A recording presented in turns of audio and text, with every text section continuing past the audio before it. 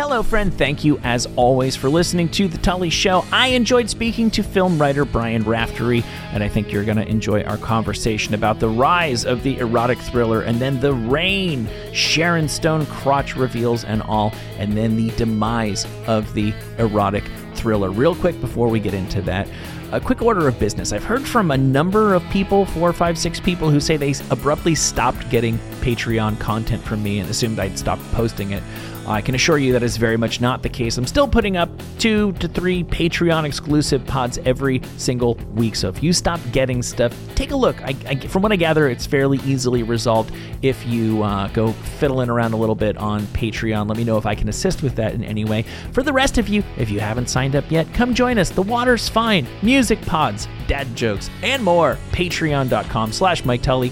Patreon.com/Mike Tully. Okay, you ready to start this show? Your host of the evening is a really funny dude. I forgot his last name, but I've seen him before, and he's really funny. Give it up for Mike. Coming to you live on tape from an above-ground basement in rapidly gentrifying Culver City adjacent California, boasting a partially obstructed view of the world-famous Hollywood sign. This is The Tully Show. I am your host, Mike Tully. Joining me today from the other side of the Hollywood sign, a journalist and writer with a focus on film, most importantly for our present purposes. He recently posted a piece on The Ringer entitled The Rise and Fall of the Erotic Thriller. Hello and welcome, Brian Raftery. Hey, Mike, how are you? I'm terrific. Thank you so much for joining me. I was so excited. I emailed you almost as soon as I saw that your article had been posted. You typically go there for my NBA geekdom, but this was even more exciting to me than the play-in tournament. I need to know. Describe the circumstances under which you approach your bosses, including, well, I know you probably don't work full-time for The Ringer, but you approach the bosses at The Ringer, including, I'm assuming, Bill Simmons, and you say, I want you to pay me to rewatch not just the first Poison Ivy movie. I'm Alyssa Milano, Jamie Presley, the gamut. Well, to clarify, I did not get to the Jamie Presley point. That's Poison Ivy 3, I think. Is that Ivy's Revenge? Am I remembering that right? Or that's why do I have that knowledge yet? I can't. Hey, I Wikipedia'd it this morning. I don't know what your excuse is. I don't pitch my stories to Bill, but I did go to The Ringer and say, there was 2 things going on. One is the 30th anniversary of Basic Instinct, which is still, as someone who was 16 when that movie came out, that felt like a seismic kind of cultural event. And then also this kind of weird boondoggle of a movie, which I still have not been able to see, called Deep Water, which we knew was coming out. These Ben Affleck, Ana de Armas erotic thriller that got delayed for years and wound up on Hulu. And the only reason why I haven't seen it is because my kids have been home for spring break and I can't watch Ben Affleck erotic thrillers. So my kids are home. They're much more into Matt Damon erotic thrillers. It's one of those things where I do like doing these kind of look back stories, and it seemed like there was a lot of nostalgia on Twitter and among film kind of lovers of a certain age. You would see these tweets like, oh, why don't we make these kind of movies anymore? What happened to Disclosure? What happened to The Hand That Rocks the Cradle? What happened to, Basic Instincts and Fatal Attraction? So, the whole idea was to sort of dive into what these movies meant, kind of sort of go through the big ones and talk to people who worked on them and kind of figure out why they blew up when they did and what happened to them. So yeah, the role that, I think there are probably some people who are excited for me when they see the title of this podcast going up, and then other people are like, oh my God, he's going to talk about erotic thrillers again. I can't, how many times is this guy going to do this to us? So the role that the erotic thriller has played in our culture is a subject I've thought about way too much, but we'll get into that shortly. First, I want to ask you a question that that ties into a book you published a couple of years back entitled Best Movie Ever, How 1999 Blew Up the Big Screen. Just looking at the table of contents, well, I know it's a couple of years now. You probably weren't prepared to talk about it off the bat. What remind us all, what are some of the big movies that made 1999 the year that it was in terms of film? It's kind of a crazy list. You can start with The Matrix, you can start with Fight Club, you can start with Office Space, Again, the Blair Witch Project, The Sixth Sense, Election, Three Kings, Being John Malkovich, Boys Don't Cry. That's just kind of the starter kit. And then you get deeper and deeper down that list, and you have, Talented Mr. Ripley. You have Deep Blue Sea, which is one of the last big studio-made original monster movies. That's like a super fun $70 million B movie. So the whole point of that book was, we have a very big movie in there that, whether or not it's an erotic thriller, is actually something I thought about a lot, which is the year of Eyes Wide Shut. It's the year that Tom Cruise made both Eyes Wide Shut and Magnolia. He released both those movies in '99. I think he spent 14 years making Eyes Wide Shut. So that year was always kind of fascinating to me because it's a really interesting mix of, first of all, just great movies that everyone's seen, but also you have all these new filmmakers making their first movies, like Spike Jonze and Sofia Coppola. You have Stanley Kubrick making his last movie. You have George Lucas. He made this tiny little sort of travelogue called Star Wars: The Phantom Menace that year. It was his first movie that he directed in more than a decade. And all those movies came out during the year of Y2K. So they came out during this very transformational time where we had the luxury of doing some navel gazing before the aughts began and much more important things started happening in the world that we had to pay attention to. That's right. So it's a crazy year. It's a crazy year in a lot of ways, but especially for movies. Yeah, I've heard the Clinton years described retroactively as a comic interlude between the Cold War and the 2000s and everything that's followed a bumbling since. Comic interlude. Yeah, exactly. How much attention we were able to devote to a dress, basically. Yes, yeah. So here's my question. In light of this book that you've written about the indubitably, undisputably significant mainstream cinematic year of 1999. I asked a friend, I hate to be this guy, but I don't hate to be this guy. I asked a friend a week ago who's a movie buff to name a movie from 2021 that people will generally regard as, if not a classic, at least something we can all agree was good and rewatchable for years and years to come. I'll tell you his answer in a second. What comes to mind for you as a movie that will resonate in the culture? We all agree that's a good movie. Well, resonating in the culture is tough. I mean, there were a lot of movies that resonated for me. I do think Dune making $100 million and being this 6 Oscar-winning kind of, it's not on the scale of Lord of the Rings in terms of success, but that was kind of a kind of traditional, old-fashioned, like, here is a big Hollywood movie, a big franchise film, but made by someone who came up from the art world, smaller art films and built his way up.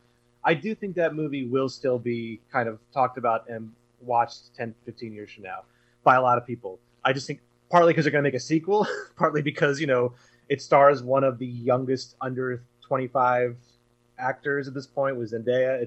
She has a huge following. She's great at Timothée Chalamet has a following. There are other movies that I think for the people who saw them, I think Worst Person in the World will resonate. I've seen that twice in the theaters. It's a fantastic movie. I think Licorice Pizza for certain people will still be talked about or argued about. And there were a lot of smaller films I saw that were great. I do think that the era of here is the mainstream movie that's also insanely good, that's instantly quotable, that everyone recognizes, that becomes part of the culture in a big way, is increasingly rare. And I think you have to go back to almost Get Out at this point to find a movie that from the get-go felt like it was puncturing more than just that I'm going to go see a movie this weekend itch. It was just, everyone talked about it. Everyone knows what the sunken place is. Everyone knows that I would have voted 3 times. I mean, that movie just really kind of conquered the culture in a way that it's very hard for movies to do at this point. Yeah, honestly, I can tell when that happens now, and it's an imprecise science, I'm sure, both on my part and the part of the writer, when I'm reading The Ringer and other sites like The Ringer. Like, I had heard about Ted Lasso, and when Ted Lasso started to be referenced in sports articles, I said, okay, that means everybody's watching this. And you're right, Get Out is kind of the last movie that seems like it meets that criteria.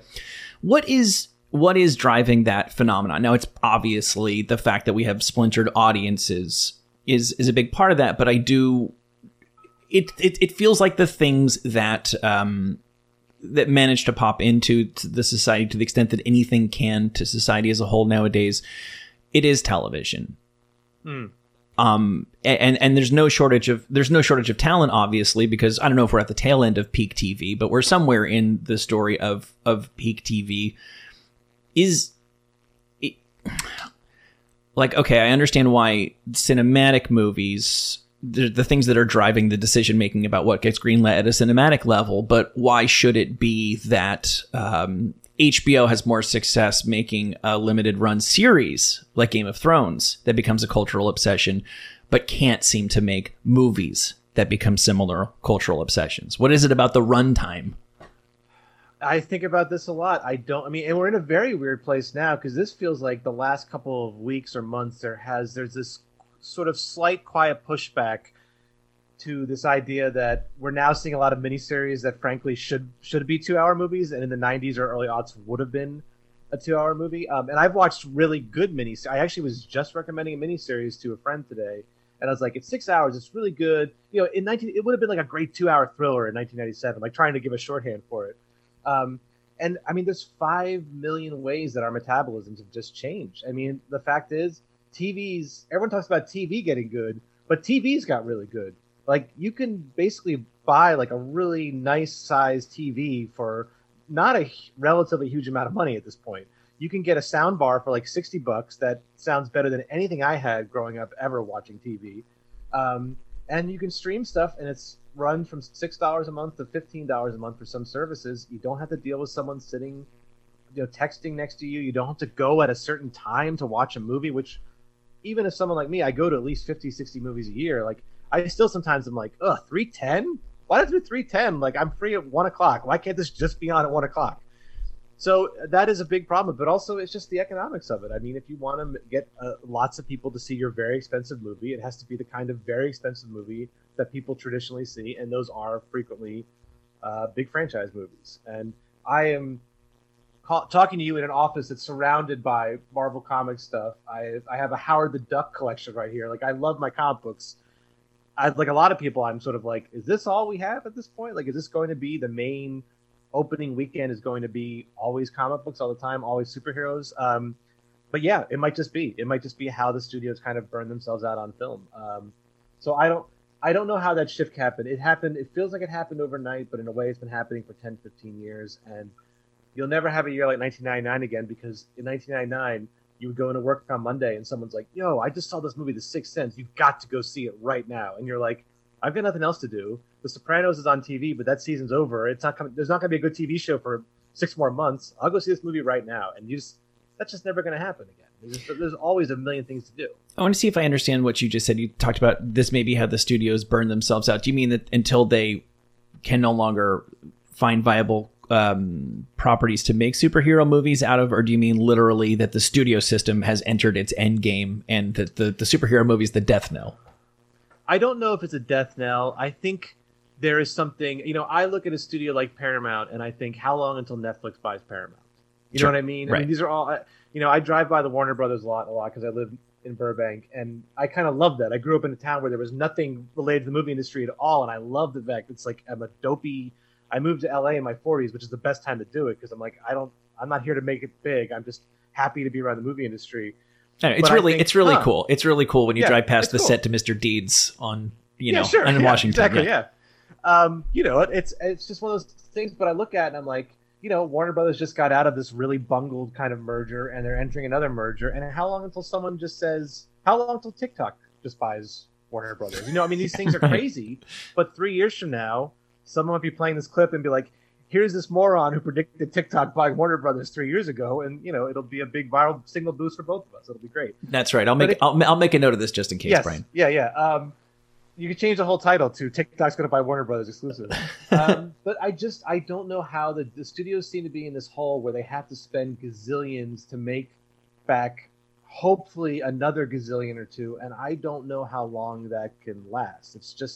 It feels like a peak everything. It feels like peak capitalism, peak creative kind of deficiency. I don't know what it is, but they just can't seem to figure out how to make a movie for $40 to $50 million. I mean, The Lost City did really well, which is very encouraging because it's not based on anything really except the screenplay. But I don't know how often, we used to get movies like that every week for years and years and years. That's right. And I want to talk to you about the erotic thrillers, but segueing off of that, you also just put an article on EW. Okay, was your article did I understand you correctly, the final print edition of Entertainment Weekly? It was, which is crazy. They asked me 8 months ago, really almost 6 to 8 months ago, like, do you want to do a story where basically the whole story was we want to do a thing about the future of pop culture. So you're going to talk to as many people as you can about what 2032 will be like. And I was like, great, this is fun. I worked at EW early in my career. I have a lot of fondness for it. I have a lot of friends from there. I hadn't written anything for them in like 15 years. It's like, oh, this will be fun. And then a story about the future of entertainment wound up just being in sadly, the last print issue of EW ever, which is such a weird, it was completely unintended irony to that. So you were in print. You have a long history in print. You've now been in digital, I'm sure, for a long time. Has the feeling of a story going live online managed to finally replace the feeling of going to a newsstand and picking up a copy of a magazine and seeing your byline and seeing your words in physical print? Oh, that's really interesting. I don't know. It happens. It's so. I was kind of delighted to go out and get this issue on the newsstand, but I think that was partly just because like I said, my first job out of college was at Entertainment Weekly. I loved it there. It was really a super fun job, and I have a lot of fondness for what that place did for me. So I think that was especially like, oh, look, my name's on this, but I think 10, 15 years ago, if I did a cover story for any of the magazines that I did cover stories for that now literally no longer exist, it's like that would be a really kind of thrilling thing. And I'm not someone with a huge ego about this. Like my parents are both journalists. There's no glamour in the industry for me. It's like, it's just, yeah, you write this thing. No one's going to read your byline. They're going to read the story.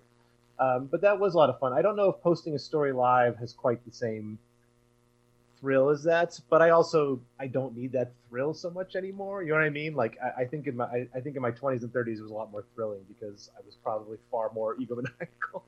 I see. So about the article itself, what Hollywood entertainment is likely to look like in 2032, understandably, a lot of that focused on technology. That's maybe a little bit easier to predict than where the culture is going to be, and the culture is going to drive the content. But you've already touched on this. You must have had conversations with people about the future of non-pre-existing intellectual property, non-existing franchises. Did you get any sense that people see, I don't want to say a light at the end of the tunnel. There's nothing wrong with the theater is ideally well suited to big explosions and intergalactic battles, and the TV in my house is pretty good for Paul Rudd movies. Like, I get that. Right. but did you get a sense that people could see a horizon where the movie industry, as we have known it traditionally, could transition back, or is it just past the point of no return, according to the people you spoke to?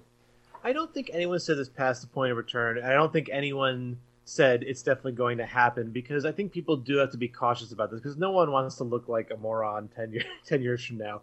But I do think the most kind of honest answer I got was from M. Night Shyamalan, who is someone who's managed to still stake out this kind of strange, like this kind of now very rare, he gets studio money, or he gets backing. He makes these sort of relatively low budget movies that get released by big studios and do well. And they're always original. They're always, for better or worse, they're always an M. Night story. I love his movies, even when I don't like them. Like, I just think they're always so original, and you're just like, no one else would do this. Like, they're always, they're always kind of nutty and fun in their own way. He's a modern auteur in the Hollywood studio system. So credit where credit's due.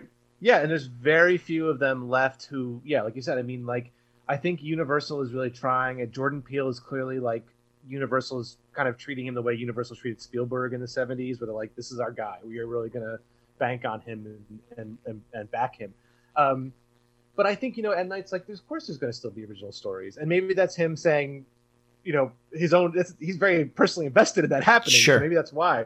But I think he does have a lot of faith, and he's seen a lot of cycles in the industry. And the fact is, I'm not trying to plug a 4-year-old book about 1999, but one of the reasons why that year happened is because by the mid-90s, the studios, even the studio executives, were like, what are we doing? Like, we are just making garbage. I mean, the number of sequels people have forgotten about in the 90s, like The Odd Couple 2, like stuff like that, where it's like, that's what they were making. They were making really cruddy stuff. And now they're on a boat.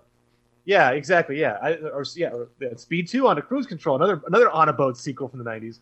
I think the fact is that generation, even the executives who are there to make money, are like, we came up during the 70s. Can't we do better than this? And I think that's what kind of spurred, and the audience was like, we're sick of this. It's kind of on the audience at this point to show up. I don't want to say, I hate when there's a really good movie out and people on Twitter are like, you should show up and support this. It's like, I don't want to go and support something. I want to go see a story and have a good time. And I don't need the like Make-A-Wish Foundation movie going aspect of it.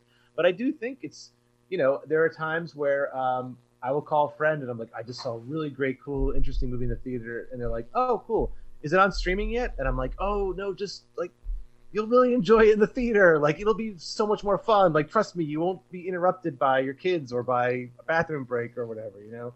So I don't know. I'm optimistic about that, but I think we're all optimistic in some ways about things we want to happen. So I would like to think that there is a little bit of a light in the tunnel. And I say that again as someone who very much enjoys a lot of these big franchise movies as well. Like I am not a snob about it. I enjoy them. They're fun.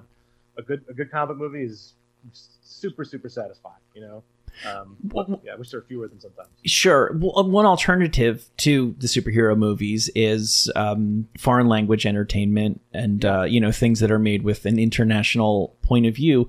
I was always curious about this as a kid because I was aware that America was exported culture and that people were willing to watch American actors with subtitles or dubbed, and then economically you could see the wind shifting and okay, China is going to become the dominant economy of the 21st century, and I'm like, is there going to come a time where American kids feel normal going to watch a Chinese movie with Chinese actors made for a Chinese audience, probably strictly because they had 5 times the budget of what Hollywood could hope to spend? And I couldn't culturally, I'm like, we're just too isolated. The fact that we're, not even attached to Europe, I don't think that could ever happen. I've been very surprised, frankly, to see something like Squid Game, which to me felt like it wasn't it's this artsy thing that people want to pat themselves on the back and say, oh, I get this foreign language thing. I'm the kind of person who reads subtitles. It felt like popcorn entertainment for a mainstream audience. Again, and the people that, in your own opinion, but the people you spoke to for this Entertainment Weekly article, do you feel a lot of confidence that that will be a staple of the American media movie diet moving forward, watching foreign content? I think so. This might be my own optimism again. I think it makes me so happy. As someone who worked in a video store in the 90s and would have people come back returning a tape and saying, this has words written on the bottom of it, and being like, yeah, they're called subtitles. Like it's a movie. It's from Japan. I am so happy that clearly people who are, I don't hang out with a lot of teens or 20 somethings, but like clearly that generation has like no hangups about this stuff. They're very open-minded. Culture is culture. It doesn't, in a lot of ways, it doesn't matter where it came from or when it came from. It's like things just kind of pop up now from any point in the last 60 years. I certainly think that, and even something like The Worst Person in the World, which is a Norwegian film, which has made almost $3 million in the U.S., which is pretty great at this point for like even with 2 Oscar nominations. That's a really good amount of money to make. And I think subtitles used to be a weird hang up. My kids watch stuff with subtitles on, even just English language stuff, because it helps them. They just like to follow along better. So I think people are totally open to it. I think you look at what's going on in pop music and the global influences there. I mean, when I love music, and when I used to go to record stores in the 90s, there was always like a global section, a world music section, and it was always kind of like in the corner, and it was like dusty, and then you're like, what is that music? I'm never going to hear it on the radio. And now it's like I can go on Bandcamp and there's like Brazilian punk bands that I'm like, oh my God, if I'd heard this when I was 17 years old, I would have moved to Brazil. This is so cool. So I love that. I think that's absolutely the way it's going. And I think, I do think it's hokey to point to Parasite, but Parasite winning Best Picture, the fact that none of people who saw that movie and just saw what's already a really dark, screwed up movie in a wonderful way, but the fact that some people are willing to kind of go see a foreign language film, I love that, because I think that's as I get more and more into older movies now, I'm much more excited about seeing all the foreign language films that I missed growing up, either because they weren't available or because maybe I wasn't as open to them, or it was just hard to find. Okay, moving on to, you're right, by the way, music has been absolutely leading the charge. I should have thought of that. Yeah, if it can happen in music, of course it can happen in film. I think that's a really promising indicator in that regard. I think it's weird when it comes to the internet. I think music and pornography are early adapters of everything, because when I think about music, like once Napster started, and you could instantly get foreign language music from anywhere. Whereas before, I used to fly to London to get like a Japanese import of a British import of a Japanese album or something like that, or ordered online from a crazy place. I think 20 years ago, people started discovering more foreign language music, and I think that's just become now natural. And something like Bandcamp or Spotify, where you're just like, I want to hear German techno or something. It's just there. It's fantastic. And now I think movies and TV are catching up to that same kind of like, oh, people are open to, they don't need everything to be in English. They don't need everything to be from their culture necessarily, which is great.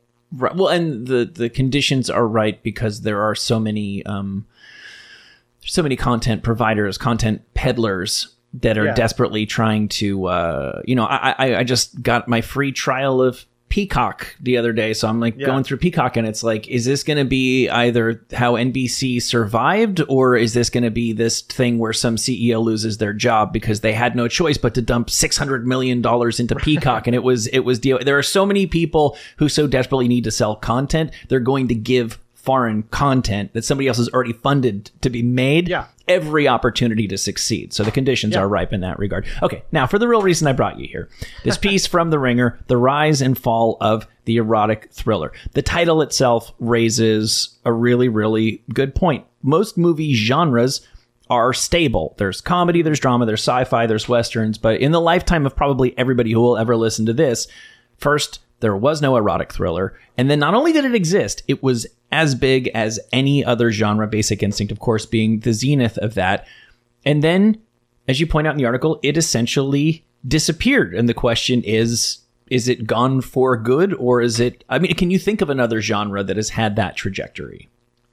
I mean, I think there was sort of I did a thing for The Ringer that was very similar to this story last year about 90s film noir and how, I mean, film noir tends to cycle back every few decades, and it still kind of exists in some ways, but that also kind of dropped out in the early aughts. But I mean, there are certainly, I can't think of a genre that's disappeared with such a degree that the erotic thriller did, considering how big it was. I mean, there are definitely other 80s thrillers. Like, I do sort of miss the broadcast news, kind of like Terms of Endearment, like the grown-up smart comedy / drama, which I think now has fully, I think Sundance kind of killed that because it kind of created these kind of mawkish indie dramas. But I also think TV just kind of occupies that space more. Yes. But yeah, like stuff like Jerry Maguire, where you're like, this is something that like you would go to see as a teenager to understand how adults lived. Yes. Those kind of movies, and those were studio made, huge stars, often made hundreds of millions of dollars. Those are kind of gone. But the erotic thriller, just considering how big they were and just like how important they were to the industry. I worked at a video store in the 90s. These things rented like crazy. Yes, they did. The most reliable. I mean, your inventory is like if you had Fatal Attraction and you lived in an area with sad suburban dads and horny teenagers, like that movie rented like every weekend, you know. So you trace the origin of the genre as a mainstream phenomenon to Zalman King, who people may not know his name. They may recall, if you're a young man of a certain age in the 90s, may remember the Red Shoe Diaries. I didn't realize he made that along with his partner, I don't know if it was his wife or his girlfriend at the time. His wife, yeah. Their daughter recalls 9.5 weeks, which is his breakthrough success, as her parents' labor of love throughout her childhood. Which is an odd thing for any human being to be able to say. As long as I can remember, my parents were working jointly on developing an erotic thriller. Yeah, I mean, I think he optioned that book. That book came out in the late 70s, so I think he optioned that when it came out. I don't know the exact timeline, but yeah, and Adrian Lyne, who did Deep Water, wound up directing it. But that movie was certainly, you can go back a few years. I mean, obviously, Body Heat and American Gigolo are very, very crucial to the genre. They're also great movies. Last Tango in Paris. Last Tango in Paris, though that's weird. I didn't know what to do with that because that feels like much more of a melodrama to me. But yes, it also means clearly it's in the same ilk. I think Body Heat was like that perfect, like, oh, we're going to be sexy, but it's also like there's a great bunch of twists in this and adultery and everyone's kind of, screwing each other over. But 9.5 weeks was certainly, and Americans did not like 9.5 weeks at all. It took a long time to get released here. And when it did, it was really kind of rejected. And it's one of those amazing things where by the time it finally came out, there was home video. And it happened to come out just as home video was just, I mean, I think people thought it was peaking in like 87, 88. It would actually get bigger, but it had absolutely exploded at that point. And so you could just rent this and watch it from, in the privacy of your own home. And I think that movie certainly helped prime a lot of people to say, ooh, I like these kind of movies. And also, oh, my neighbor watched it too, so maybe it's not completely, immoral for me to be watching this. You mentioned, you quote Zalman King's daughter again, Chloe King, saying, describing the success of that movie and then the erotic thriller success in its wake. We were in the Reagan era, which was a more puritanical time. You and she both said because of AIDS, people were frozen up and terrified, right? both she and it seems like you in the article described the 90s as the time where that sensibility loosened up in the culture. See, this is where you and I differ on this subject. My pet theory on this is that the 80s were typified by this like easy cartoon sexuality that's in pop music, that's very prevalent in hair metal. And they have the phenomenon of the 80s, the tit movie, the, Hamburger, the movie, or Ski School, or what have you. And then the 90s, we have Nirvana, and we have people getting ice picks in the face as a consequence of having casual sex on screen. As somebody I was a kid in the 80s, then a teen in the 90s, I remember the general paranoia and the dread that you had stuck into you surrounding casual sex. I understood the erotic thriller at the time as being, well, we know that naked breasts in film is a pretty dependable formula, but we need to package it in a way that makes sense on a gut level. People have this discomfort with sex outside of committed relationships. Like, to me, I'd compare it to, we want to see Scarface rise and sell drugs and kill people, but on a gut level, it feels wrong if he doesn't suffer the ultimate consequence himself at the end of the film. And that was the big shift from hair metal to Nirvana, and from the 80s sex comedy to the 90s erotic thriller. What do you think about that? That's interesting. I mean, one thing I'm at a disadvantage while talking about this is because I think the 80s kind of, the AIDS fear, the uptightness, I think it was very much more deeply felt by the boomers than people who were in their 30s and 40s at that point.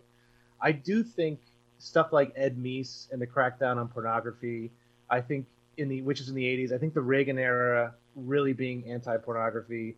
I think a lot of the evangelical movement in the 80s, which really took off in the 70s but blew up in the 80s, which was very anti-sex, very homophobic, using AIDS as an incredibly cruel weapon to kind of lure straight people to be homophobic. I think that's more of the climate. I don't want to speak for Chloe, but I think that's what she's speaking of. But as for the adults at that point, it felt like a kind of a scary time. And I think like the escapism, like I don't think when you read the Time magazine had Fatal Attraction on the cover, which is crazy to think that happened. Like a movie could be so big that its movie stars are on the cover. And when you read, I felt it. I was a child, and I felt that was like this statement about culture and the state of American monogamy. That was a moment in the culture, even more than Basic Instinct. I feel like. Yeah, I think they're both. I mean, they're both crucial movies in this era. I think.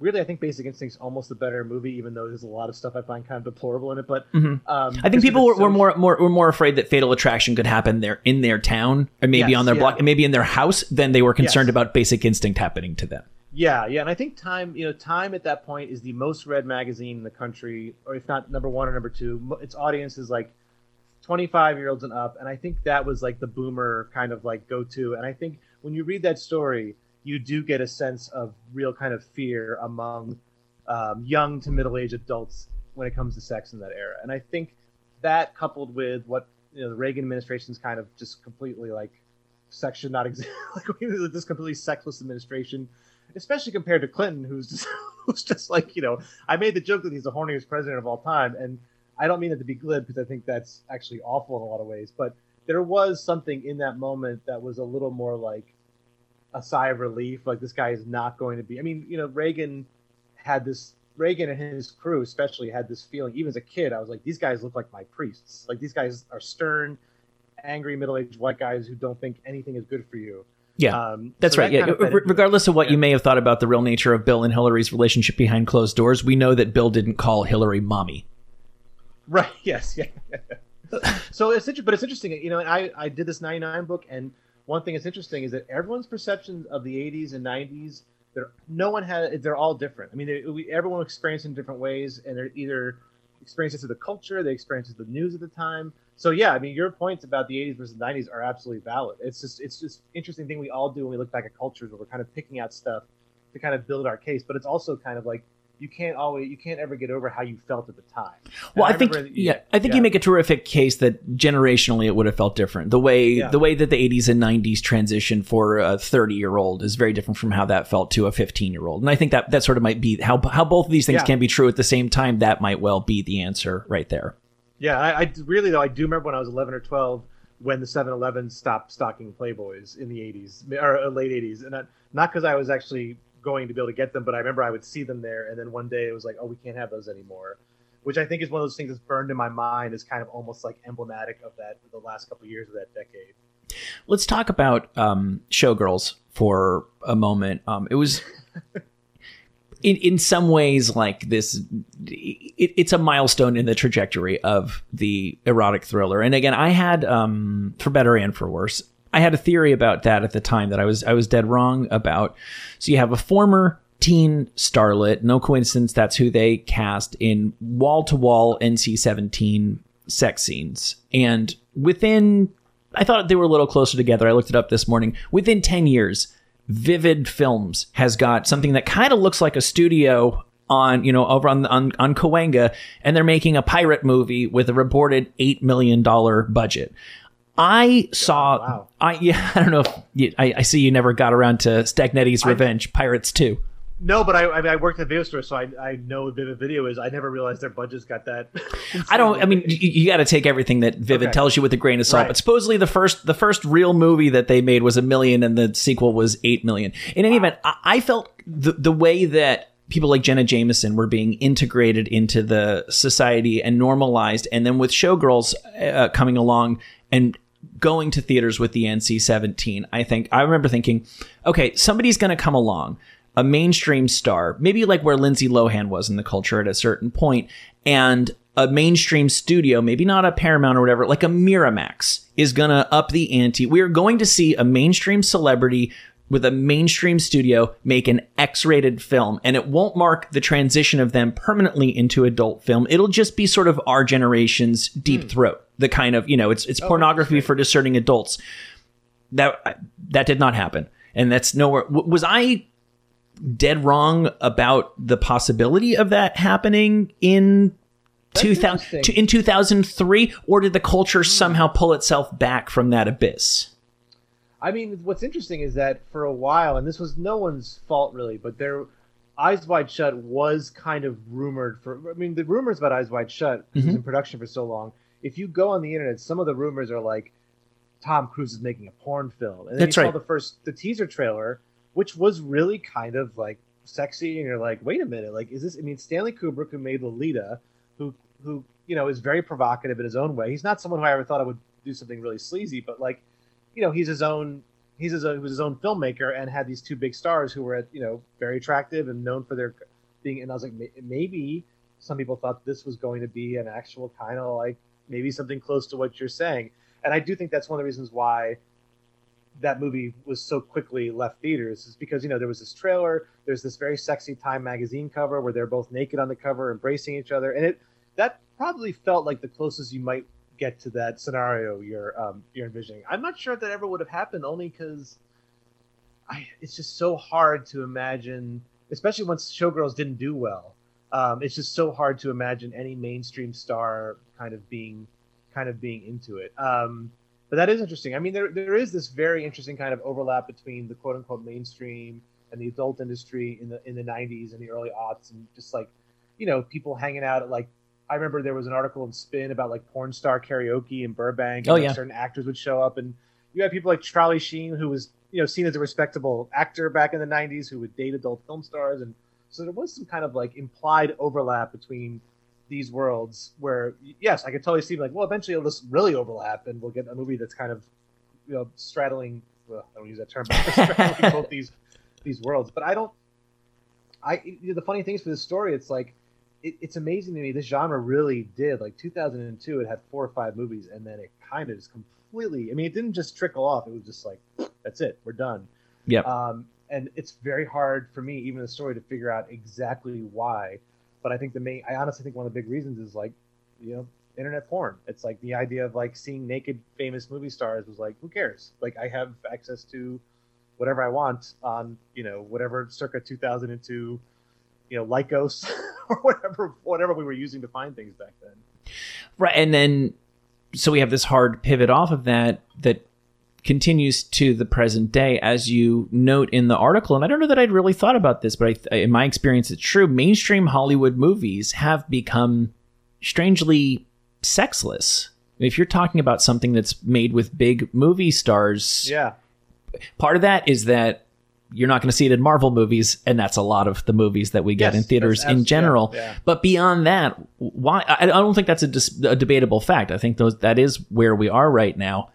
We're always led to believe that the society is getting more and more decadent and more open, and yet in that very conspicuous, very glaring way, it seems like we're moving in the opposite direction. Is that so? And if so, why do you believe that is so?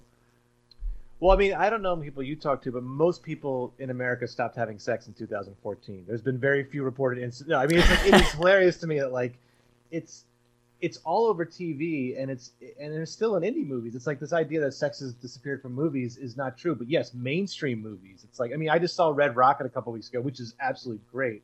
And there's a scene where Simon Rex is just running down the street naked toward the camera, and he's just, there you go. It's like that was not in those are not the indie movies I was seeing in the 90s or early aughts. I don't know I know you don't get up to Sunset much these days. You can often see Simon Rex running down Sunset naked. He is, I gotta say, he is so good in this movie. It is really, I was just one of those great performances. I wish he'd been nominated for an Oscar, and I don't care about the Oscars much. But yeah, if for some reason, like TV is now, you have Euphoria, you have this new HBO show, The Minx, is that what it is? That's about this, and it's like there's a lot of full frontal nudity in that, a lot of male nudity. But I don't know whether it's just because, as you said, the kind of movies that the studios want to make, like Marvel films or franchise films, are not the place for this. I don't know whether, actors don't want to do this kind of stuff anymore on the big screen. I don't know whether it's just distasteful for people to even, there's a famous tweet like a couple of years ago that was just like, watching sex in movies is so embarrassing, it's cringe. And I was like, I get that. Like, I think for younger people, it's like, well, this is gross. Like, why do I have to, like, if you're going to watch sex in a Hollywood movie, why not just watch it online? Like, why are you watching this? Like, it's almost as if they see it as like the Pat Boone version of like Elvis, where they're like, well, the real thing is available. Why would you want to watch this totally, R-rated vanilla version of it? But I don't know. I don't know. It's funny. It's like there used to be a time when you would go to a movie and there'd be like a fairly big sex scene between two big stars, and you all kind of squirm together, like looking around, and it was kind of uncomfortable, but also kind of exciting. And I think people maybe don't want that. I think maybe for some people they find that feeling maybe. I don't know. I honestly don't know. It's very weird how much sex is on TV. Well, maybe the unnecessary sex scenes ruined the quote unquote necessary ones. Because if you're talking about, hey, let's just take a 5-minute break and cue a sax solo and watch Shannon Tweed dry hump somebody, that is sort of cringeworthy, and I can see where there's far better alternatives in the culture. To me, what little I know about film language, whether it's an action sequence or a sex sequence, you're supposed to also be furthering the story at the same time. And if sex is part of the adult human experience, then stories can advance at the same time as sex. And theoretically, at times, that would be the best possible way to advance a story if it's a romance, for example, because sex is often an element of romance. And yet, I mean, I'll wrap up with this question. Do you see an actual, of course there's going to be one-offs. There's so many freaking movies and everybody's trying to distinguish their product. Will the time ever be ripe for the return? I mean, human breasts remain the least expensive special effect ever concocted. Well, do I think the erotic thriller will come back? I think in one way, yes. I don't think the theatrical erotic thriller will come back. Right. I would be really interested. Agreed. I think everyone would love to get Hulu's data on Deep Water, because I think that movie is probably doing very well for them. It got a lot of chatter in the various social media circles that I sort of inhabit, and I do think these movies are very custom made for streaming, in the same way that, like, when I worked in a video store, a lot of the erotic thrillers that came out were straight to video, like New Line making these Alyssa Milano films, or like Poison Ivy 2 and stuff like that. Like, there is a real kind of, these are relatively affordable movies, and I think people would like them, but they probably just want to see them at home, and they've got to be well done.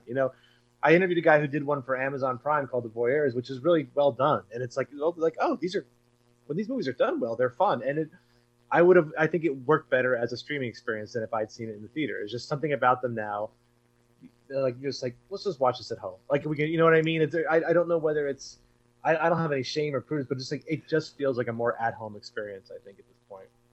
Yeah, as long as you've got a flat screen TV, there's no reason we all can celebrate the communal movie-going experience until we're blue in the face. There's some kinds of movie experiences that are best experienced alone. Yeah, for sure. I mean, I think, you know what it is? I went to see, the funniest thing was I went to go see Vendetta, this Paul Verhoeven, very racy nun movie. Yeah, right, yeah. And I went to go see it because I'm insane. I love Paul Verhoeven, and I went to go see it the Friday it opened here in Burbank in this like tiny theater with 8 seats. And I sat there, it was 1 o'clock, and I was like, it's me and the 7 other perverts, I guess, who live here. Like, but the fun, because I just love Verhoeven, and the movie is like very sexually charged, but it's also really smart, and he's still really got a lot of great skills.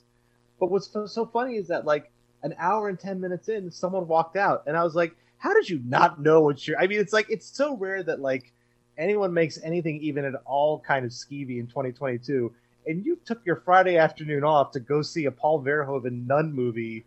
What did you, sir? I want to say, sir, excuse me. Stop the movie. Before like, you leaving is more. What are you doing here? Right, exactly. You know, no, I went and saw Paul Verhoeven speak at a screening of Starship Troopers in the last like 5 or 6 years. I'm right there with you. God, but I'm envious. I would have loved that. I think sometimes people choose movies based on what time they start and how well the air conditioning's working. That's very well. That could very well be it. Yeah. Well, congratulations to both of us. We've been talking about movies in Hollywood for the better part of an hour without mentioning Will Smith or Chris Rock or Jada Pinkett Smith. So I feel good about that. I feel very good about that. So I remind everybody the article, it's easily tracked down for anyone listening to this on theringer.com, The Rise and Fall of the Erotic Thriller. But we also touched on your book, and I think people might want to give that a look as well. Thank you, Brian Raftery. Thanks, Mike. This is fun. I appreciate it.